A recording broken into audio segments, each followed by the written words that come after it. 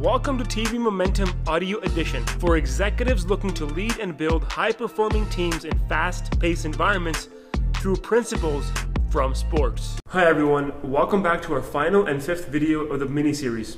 This video is called Celebration, and it's part of the longer series called Delivering Results in Fast-Paced Environments through High-Performing Teams. A quick story about a digital transformation effort I was leading, and this effort was a long effort. So a lot of work, a lot of projects, but it was also long in duration, where a lot of things we were working on wouldn't come to fruition for at least a year and a half, or 2 years. So just to put in perspective, we were launching a brand new POS deployment across 300 and more stores, a brand new app, a loyalty program, delivery service, integrations, analytics platform. And all of this had to be done within 18 months to 2 years. Now, some of the results that we got from this effort was we actually rolled out the POS over 300 stores in 6 months, launched a brand new digital ordering platform with loyalty, web, app, state of the art in under a year. And we kept the lights on as well and made sure that the brand became a digital first brand in a matter of months. And at times, because it was such a long effort, the results weren't going to be there for at least a year and a half, 2 years, and even in some cases after everything's implemented, there was a lot of work. And sometimes it felt a lot of pressure.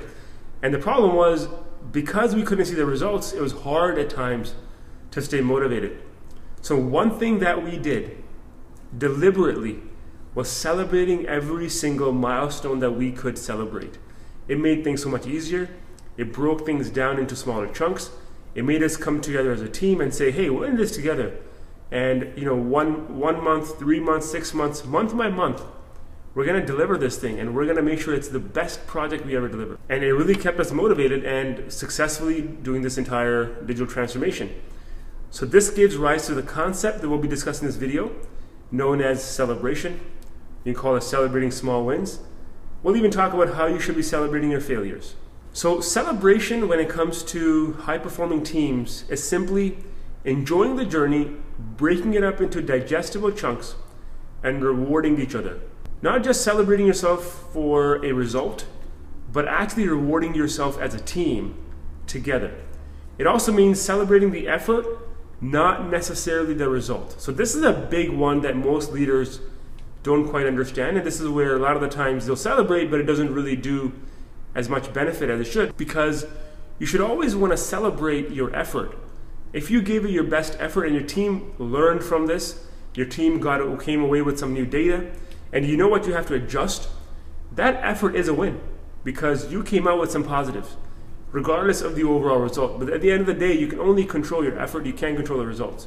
So a big thing we'll focus on is celebrating your efforts, regardless if it's a result or a failure, because we have to change the definition of success here. Now, as we've done with all of our videos, let's first look at this from the angle of sports. What can you learn from this from a sports team?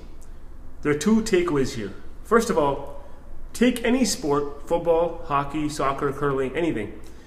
You'll see that the players are celebrating throughout the game. They'll celebrate before the game starts, during the game when they score, make a good tackle.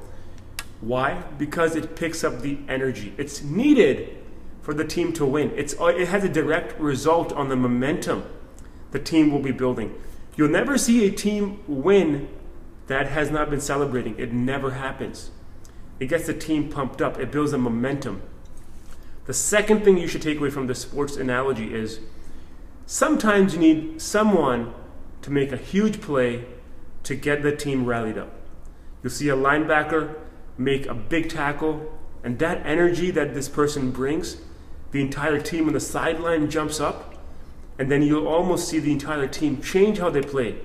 You'll see them change how they carry themselves. They'll be jogging, they have the head up.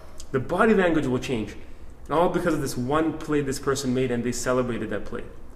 And lastly, from a sports perspective, all of these sports teams also celebrate when you don't see them. For example, after a game, they'll all go have a drink or a sports drink. We used to go and have a huge breakfast after every Sunday morning workout together, because our workout was crazy hard. But at the end of that workout, the entire defensive line said, hey, we have to make sure that we reward ourselves as a line. we'd always go and get this huge breakfast together, and that was a celebration. And remember, celebration doesn't have to be something huge or something extravagant. It can just be you guys getting together and just enjoying each other's company, celebrating, take a step back, or celebrating every practice, make it fun, because there's really no way a football team or a hockey team can go 12 to 16 weeks or 6 months without celebrating and only being focused on the end result, which is a championship. It never happens. You have to take it game by game. So how do you apply this concept, this analogy, to your business practice? So as a leader, this means 3 things for you. First of all, you have to celebrate the journey. So if you were leading a long project like I was, something 12 months, 2 years, and you won't see results, you as a leader must break it down into milestones and celebrate the milestone. It's something that I learned from my boss at my recent place that I worked. And it was something where I was like, well, this is so long, and the team is really feeling beat up. And he said, look, you got to celebrate the milestones. We have to know that whatever we're working on now in this long time horizon is going to give us dividends, even though the others don't see that way. And a lot of times we let others' judgment dictate our results. But if you know you're working on something that is going to get you there, then celebrate the small milestones. Number 2 is you just need to celebrate just because. So sometimes as a team, you just need to have fun. There's nothing to do with the project or results. You got to make it spontaneous, because it gets everybody to take a step back, release that tension, and it brings you closer as a team. Because again, video number 5 is all about building the foundational stage of high-performing teams. So we want to bring people together, because this is going to help you in stage 2 and stage 3 become that team that can really disrupt any industry that you like. And lastly, you need to remember as a leader that you should also celebrate your failures. So first of all, this does not mean you throw a party after a competitor beats you and you didn't do a good job. It simply means if your team gave it their best and something didn't work out because something you couldn't control, but as a result of this effort, you learned, you adjusted, and you're going to go back and try again, that to me is a win. So celebrate these moments, because you can't really control the result. I tried a project one time for 3 months. I led a project. I had the entire team working on it. We spent some money, and we scrapped it after 3 months. To most people, it looked like a failure.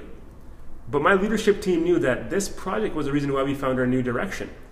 And not only did we find a new direction for this project, it set us up for the new digital transformation strategy, but we also saved a ton of cost because of this project. It led us to finding new ways of doing things that otherwise wouldn't be possible. So if you look at it from a long-term perspective, that small result did not dictate the overall result. That actually was a success for us. So change your definition of failure and change your definition of success. So how does this look like in action? How can you use this to really build that high-performing team that performs well in disruptive digital-first environments? First of all, let's assess whether or not this is a problem for you. Maybe you're already celebrating. Maybe your problem for your team is the other 4 concepts, not this one. How do you know this is a problem? Here are some signs. If your team is very slow and dragging their feet every time, this might be a problem. Does your team feel beat up? Anytime you're in a meeting, people are tense and just not there. The energy's not there. Are some folks afraid of speaking up? They should be challenging the status quo, but they're not. Do some team members take the easy way out? Do the bare minimum? Or every time someone gives you an update, do they bring up the fact that this is a huge project, long way to go, and always like to bring up risks, even though you know that it can be really easily avoided? If your team is doing some of these things, or if you're feeling that this is something you're noticing, this might be a problem of not celebrating enough. So if this is a problem from your perspective, here are 4 steps that you can take today, right now, to help you become that team from a foundation perspective that's going to win in a fast-paced, disruptive environment. First of all, you got to break it down. So in football, there's a big saying that you got to take it 1 game at a time, 1 quarter at a time, 1 play at a time. It means focus on the task at hand. Break it down and celebrate these small wins, celebrate these small efforts. In business, as a leader, make a list of all your projects that your team is working on today. Then break it down into smaller milestones. This is what you have to do right away. You might already have these milestones if your team is doing a good job. It might be part of the project plan. But start treating each milestone as its own focus and communicate it to the team. step by step, milestone by milestone. It starts with you. So break it down and start celebrating these small successes or failures of these milestones. Number 2 is you got to find your ambassadors. In football, there are usually a handful of players that lead, that are the energy of the team. A touchdown celebration, a big sack. These players are the ones that actually are the ones who start the celebration. These are the ones that are the social life of the team. So in business, you have to find the team members that have the high energy in your team, and you have to give them autonomy. You have to let them celebrate. Give them a budget. Tell them that they must celebrate every single time we launch something new, or we learn, or we fail. Put some parameters around it and let them loose. Find your ambassador. Number 3, jump right in. From football perspective, as a leader, it starts with the coach. So you'll see in football games, a lot of the coaches get soaked by the Gatorade jug when they win. But what you don't see is that the coaches celebrate even more, and they actually initiate the celebration sometimes in practice. You'll see videos of coaches doing rap battles, videos of coaches dancing. You know, I'll see when I play, a lot of the coaches would just come and try to race players. Now, you might say that's not a celebration, it's not a party, but hey, these are all things that are joyful. These are all things that actually bring you together. That's what celebration is all about. You got to be there for the team, and you got to lead the charge. And business, it starts with you. So lead the celebration. If your team failed, call it out and celebrate anyways, as long as the effort was there. Find something innovative. You know, unless you do it, others are not going to feel obliged to do it. They're not going to feel okay to celebrate, especially if you have a culture that doesn't celebrate right now. So you got to take the lead and you got to jump right in. And lastly, deliberately celebrate failures. In football, you know, we'll be reviewing film after we lost. Despite our losses, there are always things that we did well as a team or individuals. And the coach has always called them out and always celebrated those things. Now, obviously, you know, we knew that, hey, we could have done a better job, that we lost, and we're going to get better at that. But most of the times you do a lot of great things. A lot of things well. Maybe 90% of the time you do a lot of great things. Or 95% of the time you did good stuff. You did things that actually helped improve. And maybe 5% of the stuff is what caused you to lose. So it doesn't mean you throw everything away. So in business, celebrate the efforts. You know, deliberately, here's a challenge for you. Find one thing a month that didn't work, but that you saw move the needle forward, built a stronger team, saved you cost, you learned something new, and if you can adjust that and come back stronger, then celebrate that effort, regardless of failure or success, because you got to look at success and failure in the long-term horizon, not effort. To me, it's all about executing, and failure or success in a short-term perspective is just execution. It doesn't dictate the overall results. So celebrate your efforts. So in summary, celebration is one of the most important concepts of building the right foundation in the off-season for your team. So find out what your team is doing, break it out into different chunks, have someone be an ambassador for you, jump right in with your team, start celebrating, and remember to celebrate the efforts, whether or not they were success. Celebrate the failures. Thanks, team, for listening. Really hope you found this podcast valuable and can leverage some of the content in your day-to-day. Please remember to leave a review, subscribe on YouTube, and sign up for a ton of free content, exercises, coaching, and frameworks at tanvirbangu.com.